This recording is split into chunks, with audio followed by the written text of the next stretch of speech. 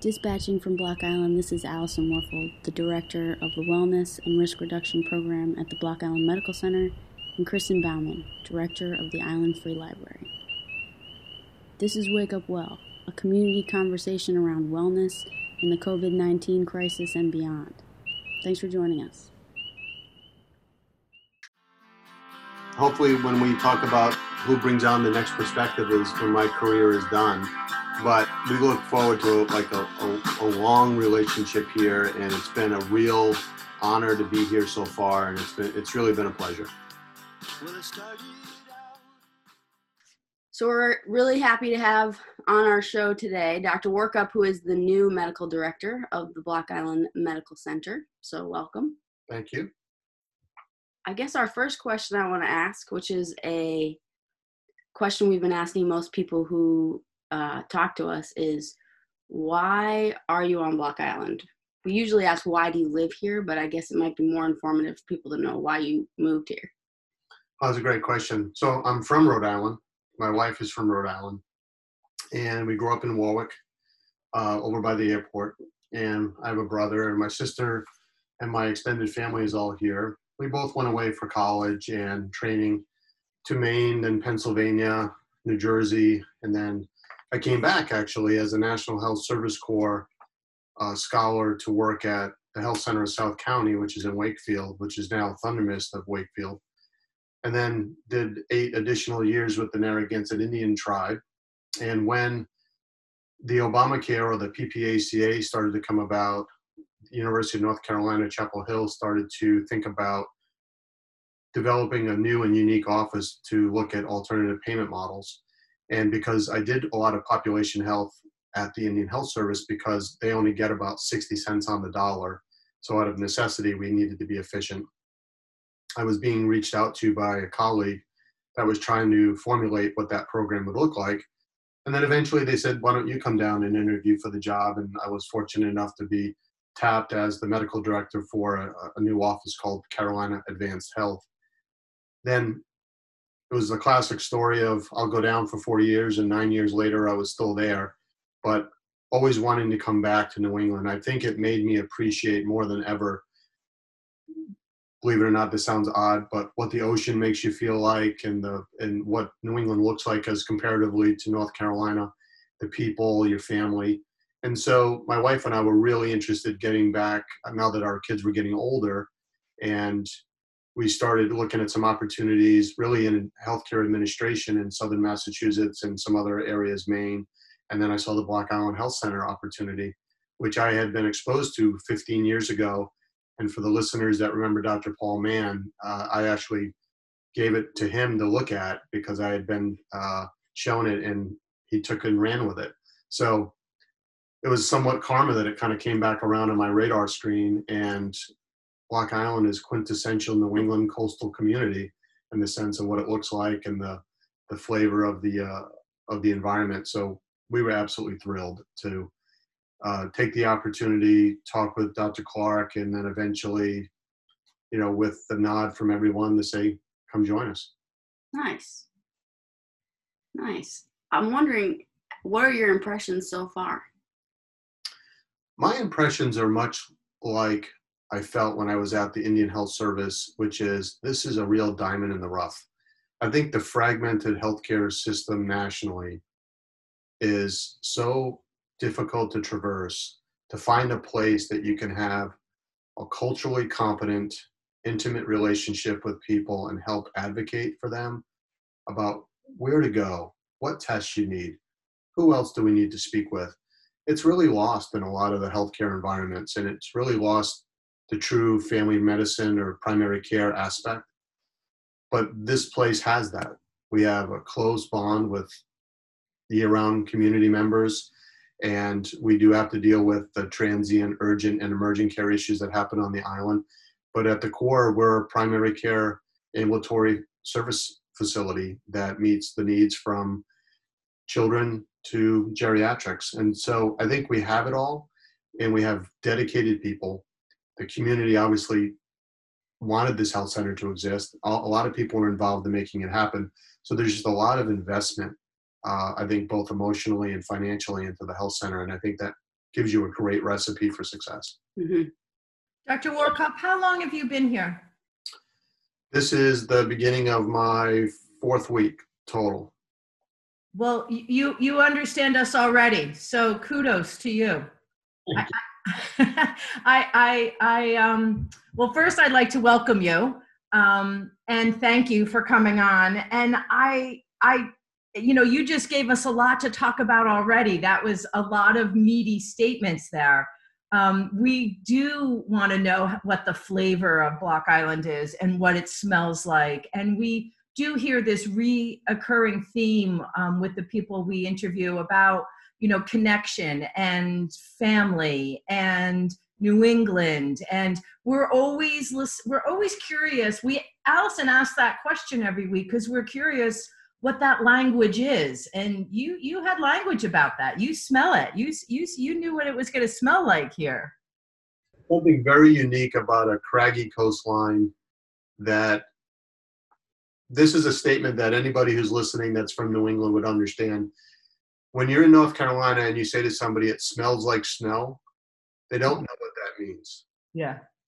So there's a hard description, or it's hard to describe something that you just feel subjectively or emotionally, and you need somebody to feel it and understand it. And I think that has been the experience that my wife and I have had, which is we have experiences, moments, relationships with our family and friends in New England that is unique, and we wanted to get back to it. And I don't know if it's just that as we get older, this is my 20th year in medicine, I don't know if it's just that we're getting older and understanding and appreciating more of our roots as we've gotten older, but we're really thrilled to be back. That's great. We're thrilled to have you, because my follow-up to that is I think you also really, it sounded like you're a good fit for the medical center. I have to tell you that, one of my proudest moments was I was on the hiring committee for Dr. Clark, and I thought he was a great fit and a great hire. And I would be equally proud to have been on the committee that hired you. I'm very happy to meet you and hear already what you have to say about our medical center and the relationship to the community and what your place is here. So really and truly welcome. Thank you. So I have to ask, so you're gearing up to come here, which has to be a process on its own. And then the coronavirus hits. What are you thinking? That it hits big time in March, right? You're going to move. You're supposed to be here, May 11th or something like that? So what's going through your mind when that happens? That's a great statement. So you're right. Everything in medicine just stopped. At UNC, everything stopped. Core business stopped. We were in full-on coronavirus evaluation, preparation, and one of my jobs was to work on nursing home placements and actually trying to secure building space for UNC to transport inpatients to a facility so we can keep the throughput happening in the hospital.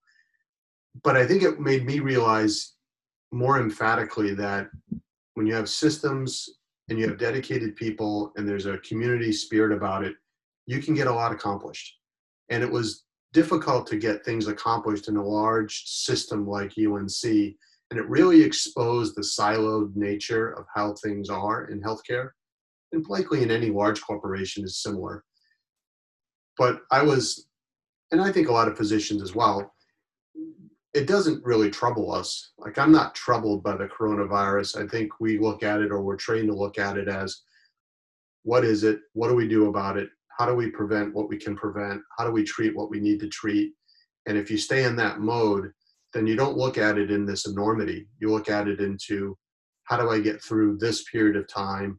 And as things change and as data changes and as everyone's comfort becomes different, then we reevaluate. So I wouldn't say that it was a, oh my gosh moment, but it was, okay, I was actually appreciative of the experience I had in the preceding 5 weeks at UNC. So when I came, I knew, and I was very much involved in how to organize in the next steps. I think if I was in a small practice somewhere where you're just relying on the departments of health or any other organization, it wouldn't have had the same experience for me. But when I came here, I said, okay, let's get started. Mm-hmm. So it sounds like maybe the stakeholders or the pieces of the puzzle changed here, but the idea of having to coordinate with all these different factors is not something unfamiliar to you. Right. And what was exciting is that you could directly talk with the people that are decision makers. We can talk with the town council, we can talk with the EMS personnel, we can talk with the police chief, we can talk with the ferry systems. And that's where you can get a lot done in a short period of time versus large amorphous committees that have trouble making any particular action plans in any area that we were experiencing in other corporate settings. I like that idea of talking with real people who are really on the ground doing the actual work.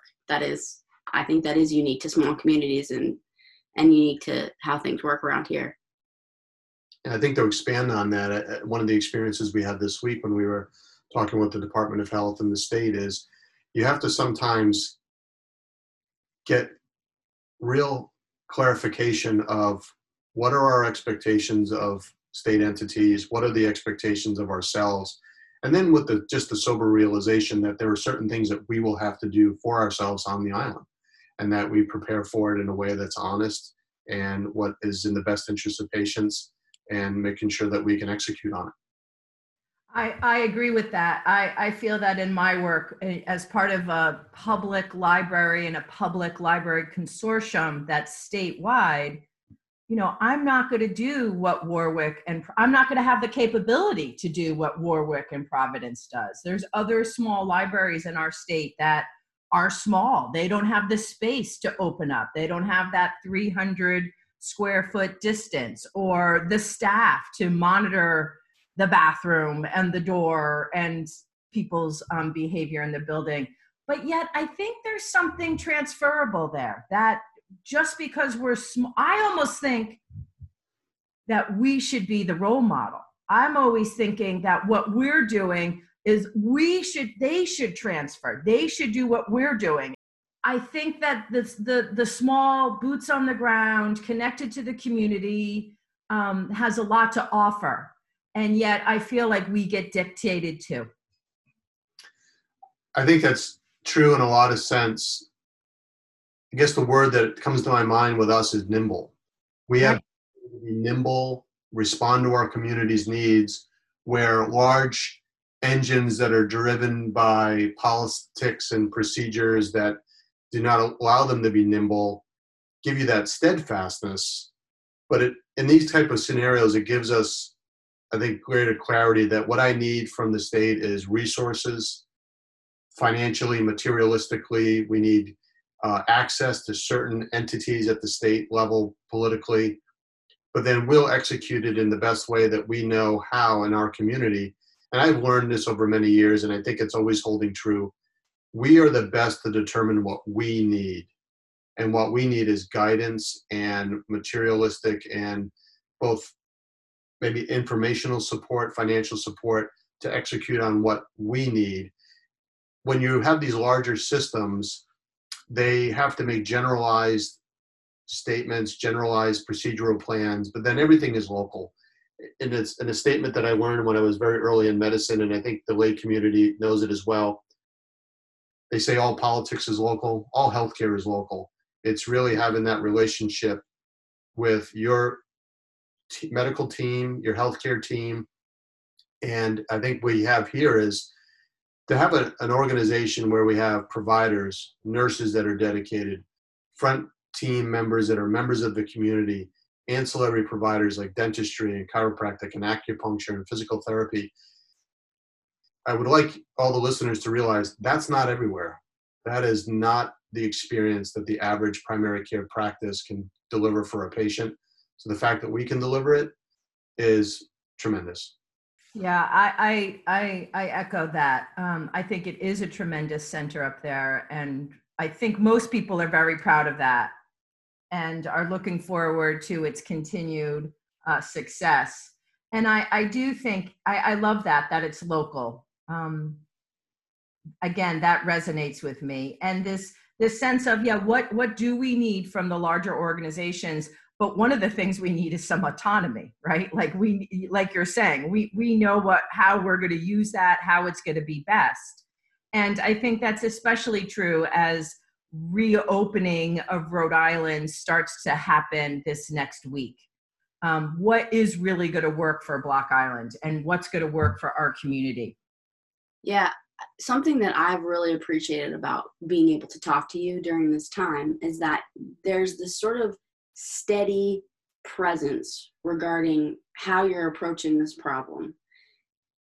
As a citizen and as a lot of people, at talking to a lot of people who live here, I feel we are sort of vacillating between these two places of wanting to shut the whole place down and the fear that if we do that, what will happen economically. And what I see you doing is very sensitively trying to sort of straddle the gap of like, okay, where's the middle ground? How can we do some things or what we can do safely without overreacting, but in a way that lets us continue to live our lives? Maybe it doesn't look exactly like it looked last summer, but how can we live our lives and keep us and our loved ones safe? I agree. And I think for me, how I view that is there are always public, economical, political pressures that have to be considered. But that, as you've heard me say, our swim lane is how do we provide the best healthcare education and delivery of that healthcare for our members. And with that often allows us to say we have to be very grounded in a pragmatism of that isolation versus full opening. Those are the ends of the spectrum, and the middle ground is likely where it's always going to live. So therefore, and I think in medicine, you realize that in a virus situation like we're dealing with, it is inevitable. It is inevitable that it'll be here. So we at the health center need to plan for what is inevitable and not necessarily feel like if we just do certain things, it'll never be here. And so some of those we completely leave to our elected officials to make determinations, take best evidence the best we can. And I think for us, what really was helpful this week is a clear relationship with the DOH and the governor's office that if and when we have our next coronavirus case, we do X, you do Y. And our expectation is that the DOH does their job with contact tracing, and our job is to keep our citizens safe. So it's back to that autonomy piece where the autonomy to some degree is because of our geography. And the beauty of that is that it does allow us almost intuitively to know that we are to make our own decisions. And that was really, I think, echoed by the Department of Health. And we have a number, and I want to say, and I mentioned this earlier to a group of individuals, we are on their radar. They know it. We are communicating well. Town council is communicating well with them. I've been very impressed about our communication directly with the governor's office and the DOH, and they've stepped up and provided some material support for us. Yeah, that's so good to hear. I mean, I think oftentimes people on Block Island feel forgotten at the state level. So it's good to know that you feel confident that you can communicate with them. Yeah, I think it's always unfortunate that it takes events like these to rebuild some of those relationships and to have steady communication. I think in when we're not dealing with a pandemic situation, it may be more scattered. And I think that what the health center is so well situated for, I think under Dr. Clark's leadership, who brought a very ER-driven mindset, is that he took the health center into a certain area that allowed us to be better equipped at certain urgent care and ER-related events. And then hopefully with my kind of longitudinal ambulatory care viewpoint and training and administrative experience, that we can say, let's make it fully rounded out. Let's really optimize policies and procedures, really start humming in a very efficient way so we can get to the next step. What do we need to do to get to the next step? And I think we can do that. Mm-hmm. And so if I could maybe stitch a couple things together here. You said that, when were you in North Carolina or South Carolina? North Carolina. North Carolina. And the pandemic happened, everything stopped, right? You said everything stopped. And we all know that. We all feel that, right? Everything sort of stopped. And that is a curious point that we're at. How do we go from everything being stopped to moving ahead? And yet, I think we would agree, and I think most people would agree with us, that we're not moving to what we once knew, right? It's going to be something different. Is that true? Like we're not when things stopped, we're not going back to how it was. We're going to something different, or at least for the next phase or few phases, or I don't know what kind of time frame we want to put on that. But this sense of, moving the public forward with us in a safe manner that you said politically and economic and public factors, for me, it's about like, what's my core mission here? And I think that's what you just said. What's the core mission of the medical center? What's the core mission of what we do for our community? And how are we going to do that now? And that has been a hard question. That has been a moving target. Yeah, I think that sounds right. I think you're very accurate in that. And Allison can reflect on this too. One of the first things I did in my first week was, let's get the doors open, right? Let's stop being, in the medical side, reactionary. Let's get the doors open. Let's get back to core business. There are ways to protect ourselves and protect our community members, but our job in the healthcare field is to give accurate understanding of what's happening and for us to create a sense of calm, because what we realize on the national scene, we have people with diabetes that aren't getting their care, and emphysema that's not getting their care because they're delaying everything, and that has its costs as well. So as much as the tragic coronavirus deaths, we're not talking a lot on the national scene about the suicide rates and the domestic abuse situations and the alcohol and drug abuse situations, all because of quarantining, financial stresses, health stressors. And we see it, and I know that Dr. Clark had mentioned it a few times in the town councils, that we're starting to see it, certainly in some of the medical cases that we see in the office. But I think our job is to, when it's appropriate, get back to our mission and give a real sense to patients that things are okay. Things are okay. There are ways for us to live through this, and we will have a heightened awareness of this type of stuff going forward. But I'm almost excited to see what post-COVID looks like. I think the idea of masks and hygiene and social distancing will take on a whole new meaning to people when it comes to our flu seasons going forward. And we might see less flu deaths. We see up to 52,000 flu deaths per year, and maybe that'll be dramatically cut in half. It'll be exciting to see what it's like in the post-COVID world. And we're getting there. And I think in the phases that you mentioned earlier, it's just smartly looking at it in a different way, being practical where we can, but with a clear understanding that we will see surges, like in anything else. When you open up, you are going to see surges, and that's why the governor's office is not releasing the nursing homes from the stricter standards, because right now that's where we're seeing pockets of outbreaks. Yeah, I have been thinking about that these past few months. Like, nobody got a stomach bug, nobody got lice, nobody,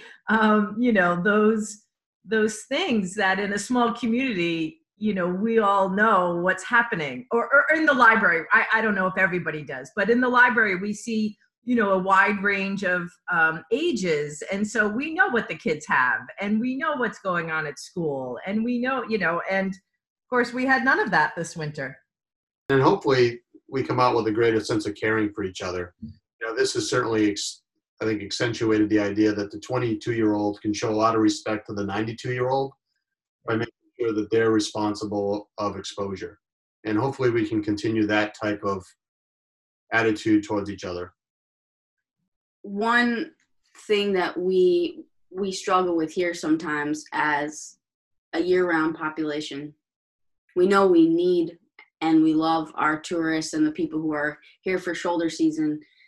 And this virus has sort of given us a sense of fear around people coming here, whether we we've known them for years or not. If they've been anywhere else for a while there, and maybe there still is a little bit of this, there was a sense that we didn't really want them to come here at all. So now we're on sort of the doorstep of opening things up a little bit. And you've done a lot of work this past week in talking to the town council about work plans for businesses. So give us a little bit of an overview of just, we've been able to listen to you during town council meetings, but give us a little bit of an overview of kind of what your philosophy is around that, and what are the goals that you're trying to accomplish? Sure. First, I think the opening of Rhode Island guidelines that were put out by the governor's office, they're very well grounded, CDC based, and I think as that as a core is excellent. What's unique to us is we have seasonal workers coming, we have people in close quarters, and so what I wanted to make sure that we added and augmented off of the governor's plan is, how do we isolate individuals that may be COVID positive or a person under investigation when they're here under the umbrella of an employer? So if you have someone that's living in a facility that's got 2 or 3 other individuals in the same room, what do we do quickly and effectively to make sure that that individual gets isolated so they don't infect others, and our clear path to the DOH for contact tracing? And it gets back to us being the ones on the ground. We will have to be the ones that mitigate processes at first, so that way we can then get resources from the outside. So my philosophy is that I am planning for that it is going to happen, and that we prepare, and so we're not panicked. We have a sense of calm. We've trained this, we've talked about this, we've really role played it, and then let's work our process. And then to try to keep our community safe. So isolation planning is a big one for us. And my philosophy, I think, has always been steeped in pragmatism. We hope for the best, but we have to plan for the worst, is something that we often do in medicine. And I think we are planning and role playing, and we're ready for what comes at us, and knowing that we're never alone. We have resources on the mainland that we can get execution on, but we need to be able to hold down the fort until that happens. Mm-hmm. And how does that apply to households? When we live, we live in households with people that are also going to work or to jobs or to food shop or out to eat. And, what happens when someone in your household gets sick? Do we all quarantine? I'm not quite clear on the difference between someone living in a communal housing situation for an employer and someone living in a resident household. Sure. Yeah, that's a great perspective. And you're right, it isn't different in a lot of ways. So if we were to take, say, an example of a family of 4, and one of the individuals contracts COVID, due to contact tracing, and naturally we would test the rest of the family. If the rest of the family was negative, then that one individual in that family would be asked to sequester into a room or a part of the house, if that's possible. And they would hopefully have access to a bathroom, or we could put in some policies and procedures with them to say, let this person freely move around in the areas that they need to for activities of daily living, but you need to stay away from them. And if they have a cottage they can be in by themselves, that's great, but that's not often practical.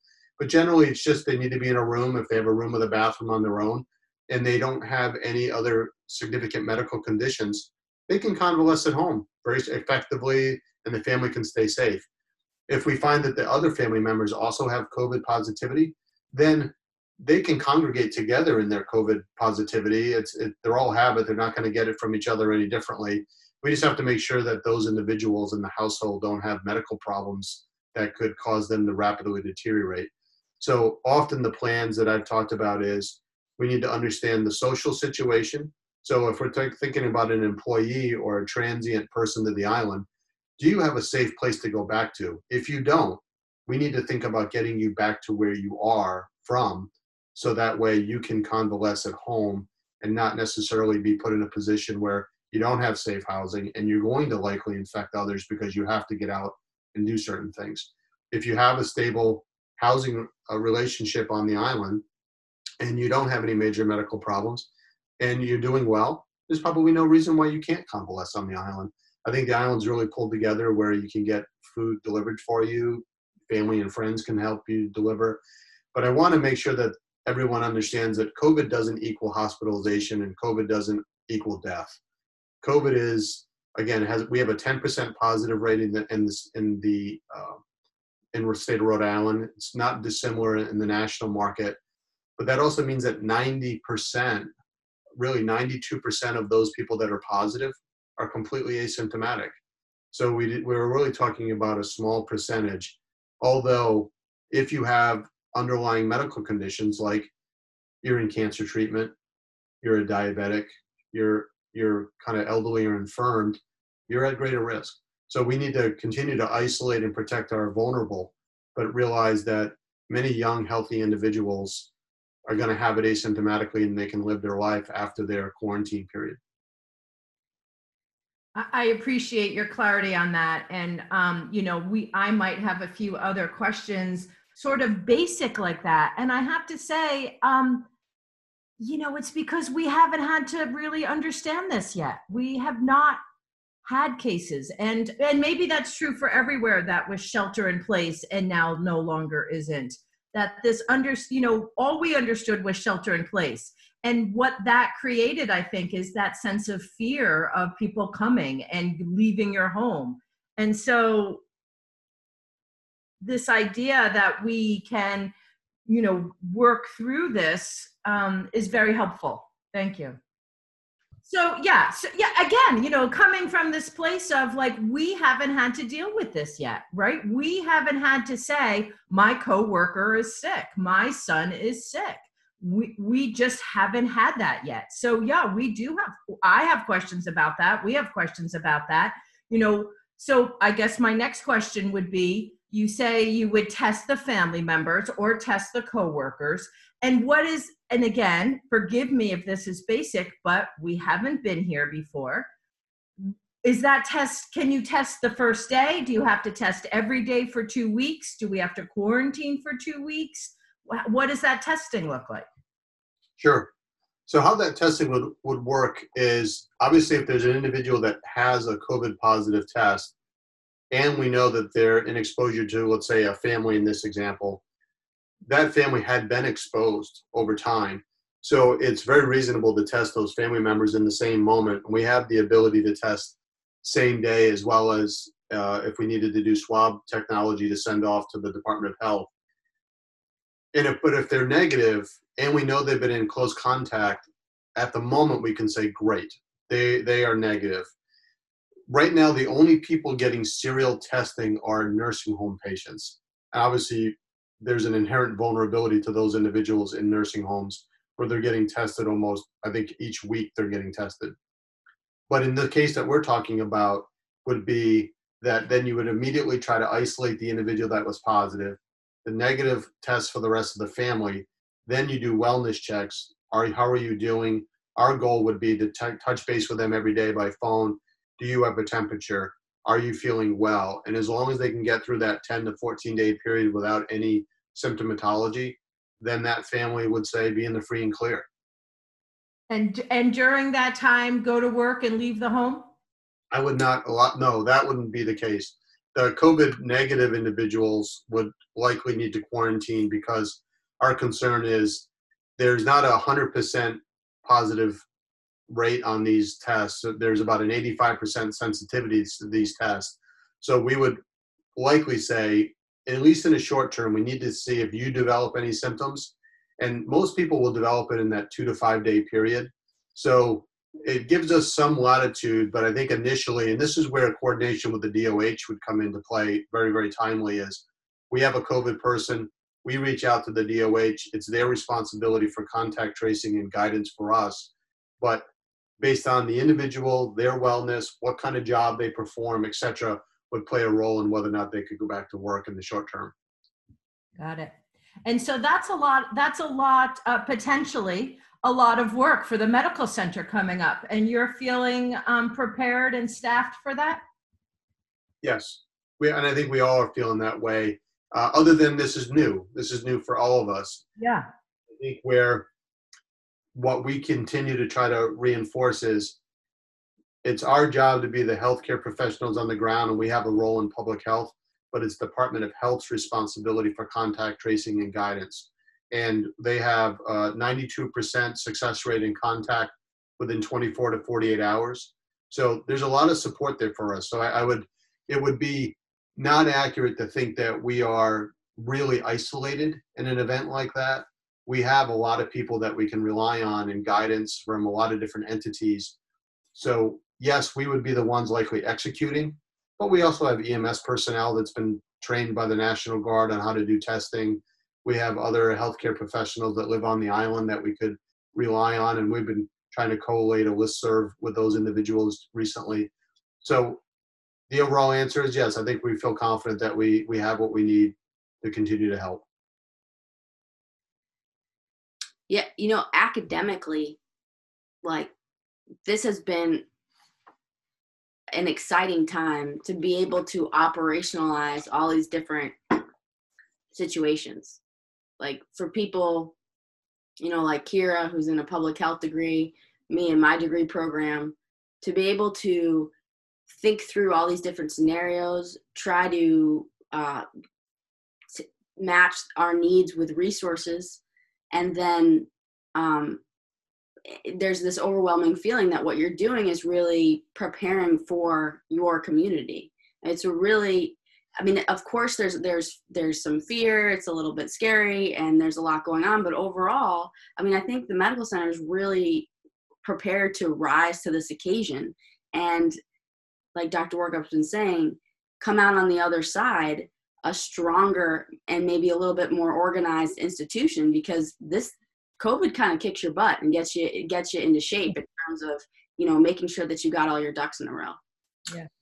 Yeah, I think you bring up something that is, so I have a master's in health administration, and a lot of my work is, I think, operationalizing and executing on certain processes. And I think this crisis illustrates that one of the nice things about a small office is that there's a lot of institutional knowledge within people's heads. We need to get that knowledge and put it on paper, because that's really what the community needs, because it's got to be bigger than any one of us. It's got to be able to be seamless, where if we were to say we got, say, per diem help, or we needed a succession plan very quickly, it would become, how do we do certain things? And right now it's within the minds of people that are here. And it's going to be my job over the next year to really get those things put on paper, because then you can refine it, and then you can really understand it, and then you can train on it. So that way, that's how people really become a well-oiled machine. And often, if you ever unfortunately had a heart attack or a stroke and you end up in an ER, there's a real quick succession of what happens. That's not by accident. They write it down, they train on it, everybody knows their roles, and there's clarity. And then that clarity reflects to the patient of confidence that the team knows what they're doing. And there's a lot less cross chatter of trying to figure out where things are. So there's a lot of value that comes out of a challenge like this. And you are right. We're all living a pandemic. We had H1N1 in 2009 and 2010 for those of us that were in healthcare. So these moments you'll be able to reflect on and say, yeah, I lived it. I remember what it felt like. I remember what we did. And the value in that for us is, if and when it ever happens again, we should just dust off the playbook, right? We shouldn't have to reinvent the wheel. We should just say, here's what we did when we did it. This is how we instituted social distancing. This is how we managed the town beach. This is how we managed the bathrooms. This is how we managed the employers. And not 15 years from now trying to figure it out again. And that's where you have to do that knowledge management. Yeah. And I love, to Kristen's point, and she was talking about being a role model, as a community. And to your point about talking about us thinking about our health center as a diamond in the rough, this is a moment where we can lead the way for other communities that look a little bit like us. Mm-hmm. We can show, and maybe even bigger communities, this is what happens when you work closely with folks who are on the ground, and you kind of like cut through the bureaucracy to make things happen. You operationalize it, mm-hmm. and you approach things in a really pragmatic way. And I'm excited to see what the outcome is, and what Block Island learns from it.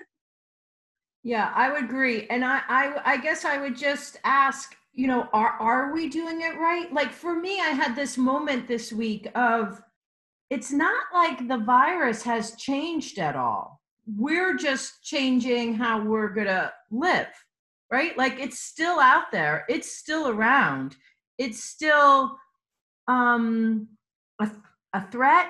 Is that, I don't want to, again, I understand this sense of to be calm, but, I think it's still somewhat of a threat for people. But yet we're coming out of our homes and we're opening our businesses. And so this is a curious point for me. What is our goal there? What has changed? What is propelling us forward? I think it's economic drive. And I would say also our knowledge. And I think that it's very practical for anybody throughout the United States. When we first started getting the data, it was very jarring. It was, okay, we need a moment to figure out what was happening. Certainly we were getting less than accurate data out of the Far East. And I think as we started to consume it in the way our healthcare engine works and our epidemiologic engines work here in the United States, we started to realize, okay, we're getting our hands around this. And we're putting out information that is starting to help us understand how we can react. But on the same side, I think the constancy of the information created a sense of frenetic pace and chaos, because I think a lot of information was coming out, and if there's a small difference every day, people feel like, quote unquote, there's confusion because it seems to be different every day. And it's because it was the idea to try to over communicate. But the downside to that is, how do I consume what's different today compared to yesterday? So in the absence of that, why don't I just shelter in place? And we need to understand more about, or we needed to understand more about how the virus acted, how it was contracted. And we've had that learning curve. So I think it was very appropriate for everyone to do what we did at the very beginning. But now we needed to live in a new world, and just to say that the virus is out there. We are not likely, we don't have walls that can stop the virus. And it's inevitable that people are either going to fly here, pleasure craft here, come by ferry, and we have to just understand how to protect ourselves going forward. And I mentioned something earlier. We've lived through H1N1, and that was a pandemic. You don't hear anybody even talk about H1N1 anymore, because we lived it, we understood it, we managed it, we came up with things to manage it and mitigate it going forward, and then it becomes our new normal. And now H1N1 was very much part of flu shots for years afterwards to try to get that community immunity up, or herd immunity as it's referred to.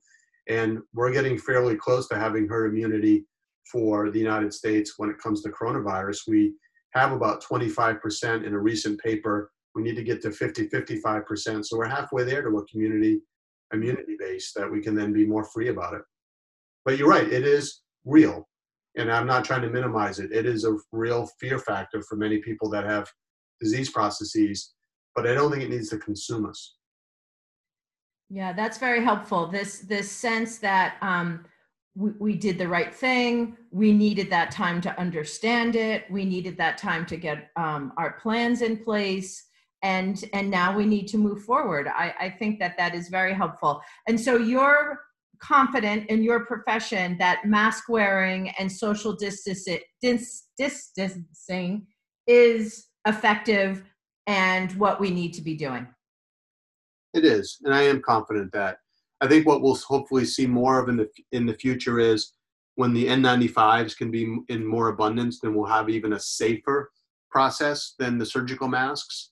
And so I think we can keep our healthcare providers more safe, even though I think they're already safe the way we do it with gloves and goggles and masks as we have. I think probably our next frontier is, how do we enforce this all? How do we get either compliance from a community by messaging, social education, or enforcement and other means to make sure that we can all live our lives, but with respect each other to adhere to what we need to do to keep everyone safe. It's a cliche, but we are all in this together. And this virus is not discriminatory.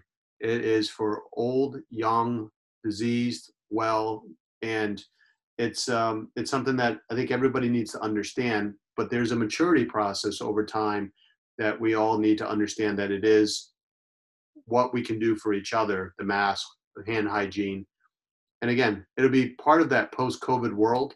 It'll be very interesting to see what we adopt.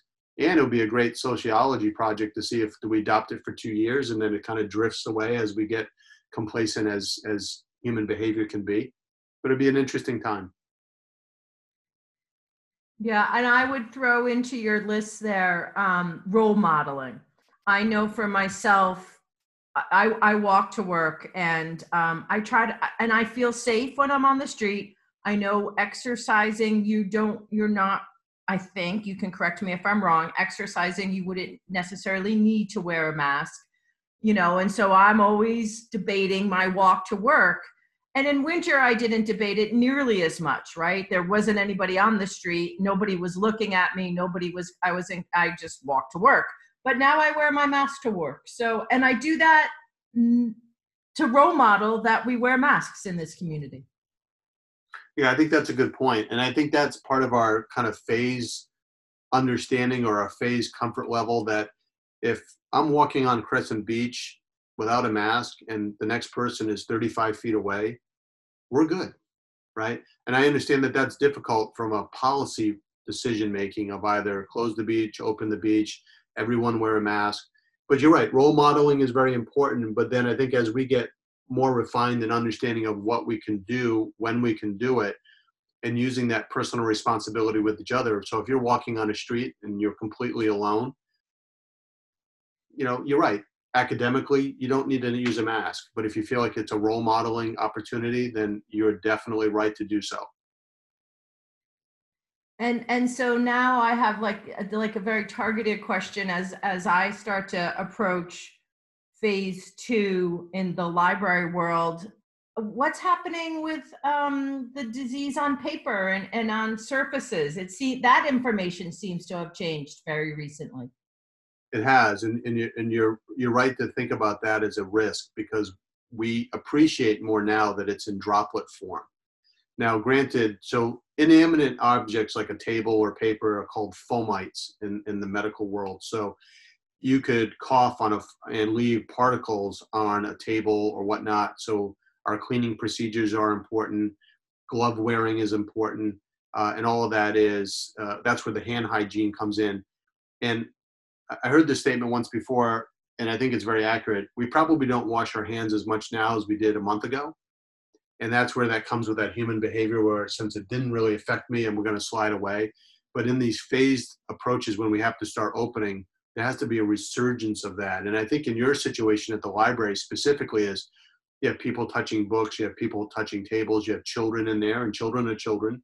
And you have to kind of be one step ahead of them. So it may be something for a library to say, you need to tell the librarian what books you want and we go get the books. It's a lot of work on the individuals, but I don't want everybody in the stacks. I don't want everybody touching 22 books. And it's hard. And that's why how individuals manage it is local. Like what works for your library isn't going to work for the Providence Library or the Warwick Library, because maybe they got 15 librarians and we have one.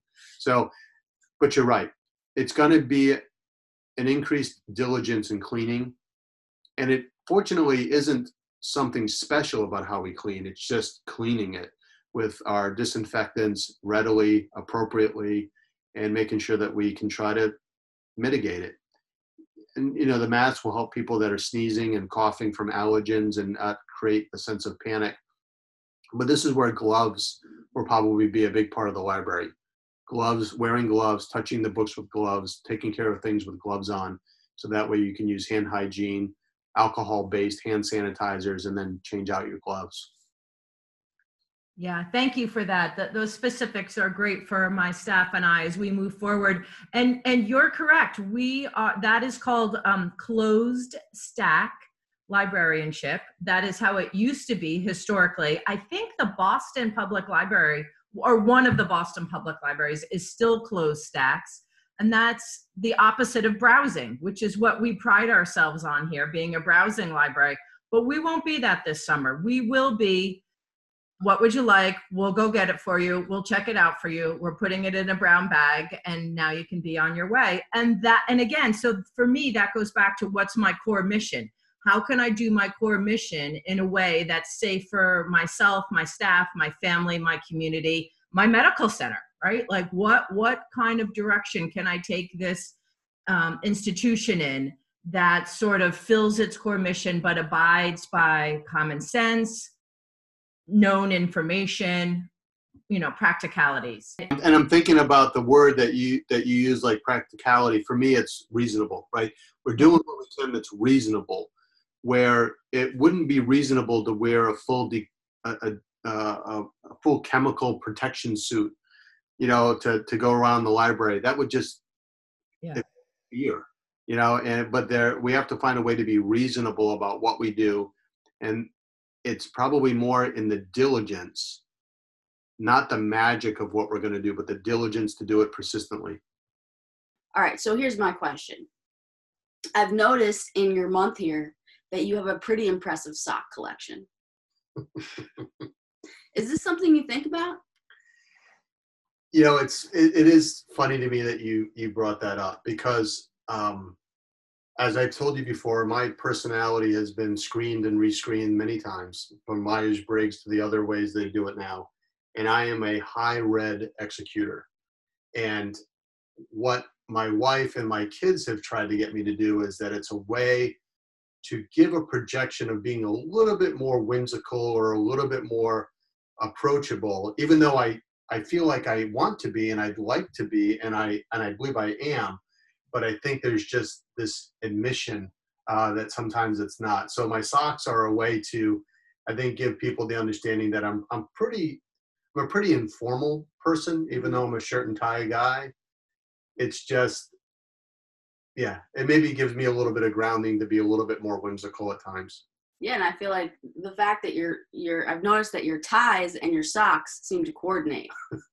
So big props on that. Thank you. I think my wife has set me up with some type of Garanimals type situation where if I just generally stick to these principles, I'll be okay. Well, I would also, I haven't seen your socks yet, because on the Zoom town council meetings, you're chest up. But is it also helpful for you to remember to be whimsical? Not only what you're projecting, but like, is it a good reminder for you? I love that. It really is, because, I think part of my life journey and part of this decision to be part of Block Island is I'm in that point where I was going down a very heavy administrative path.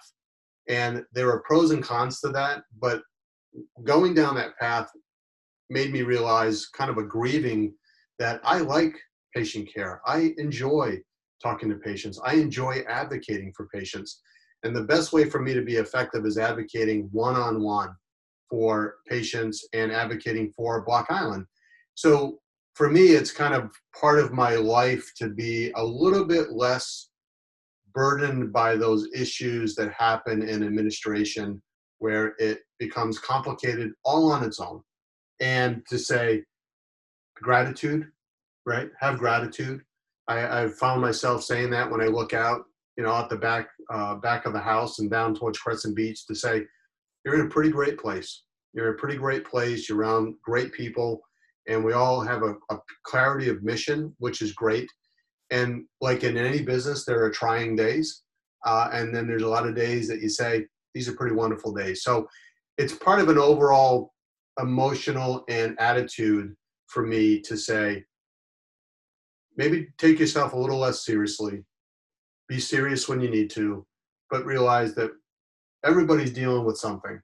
And that if we can be more personable and just in the moment, is just a good life lesson for me personally.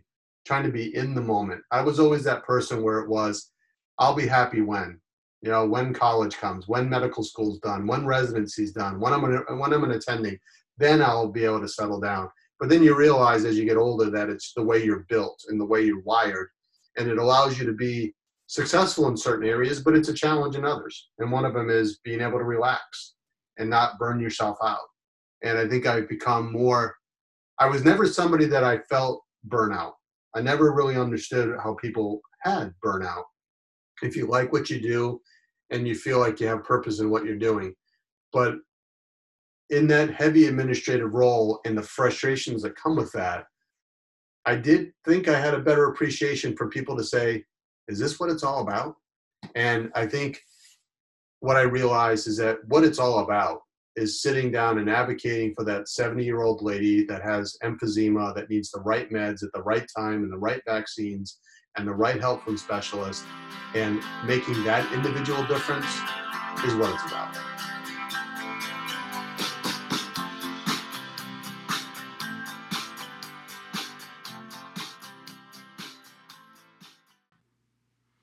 Wake Up Well is produced by Dry Brush Studios. Thanks for listening.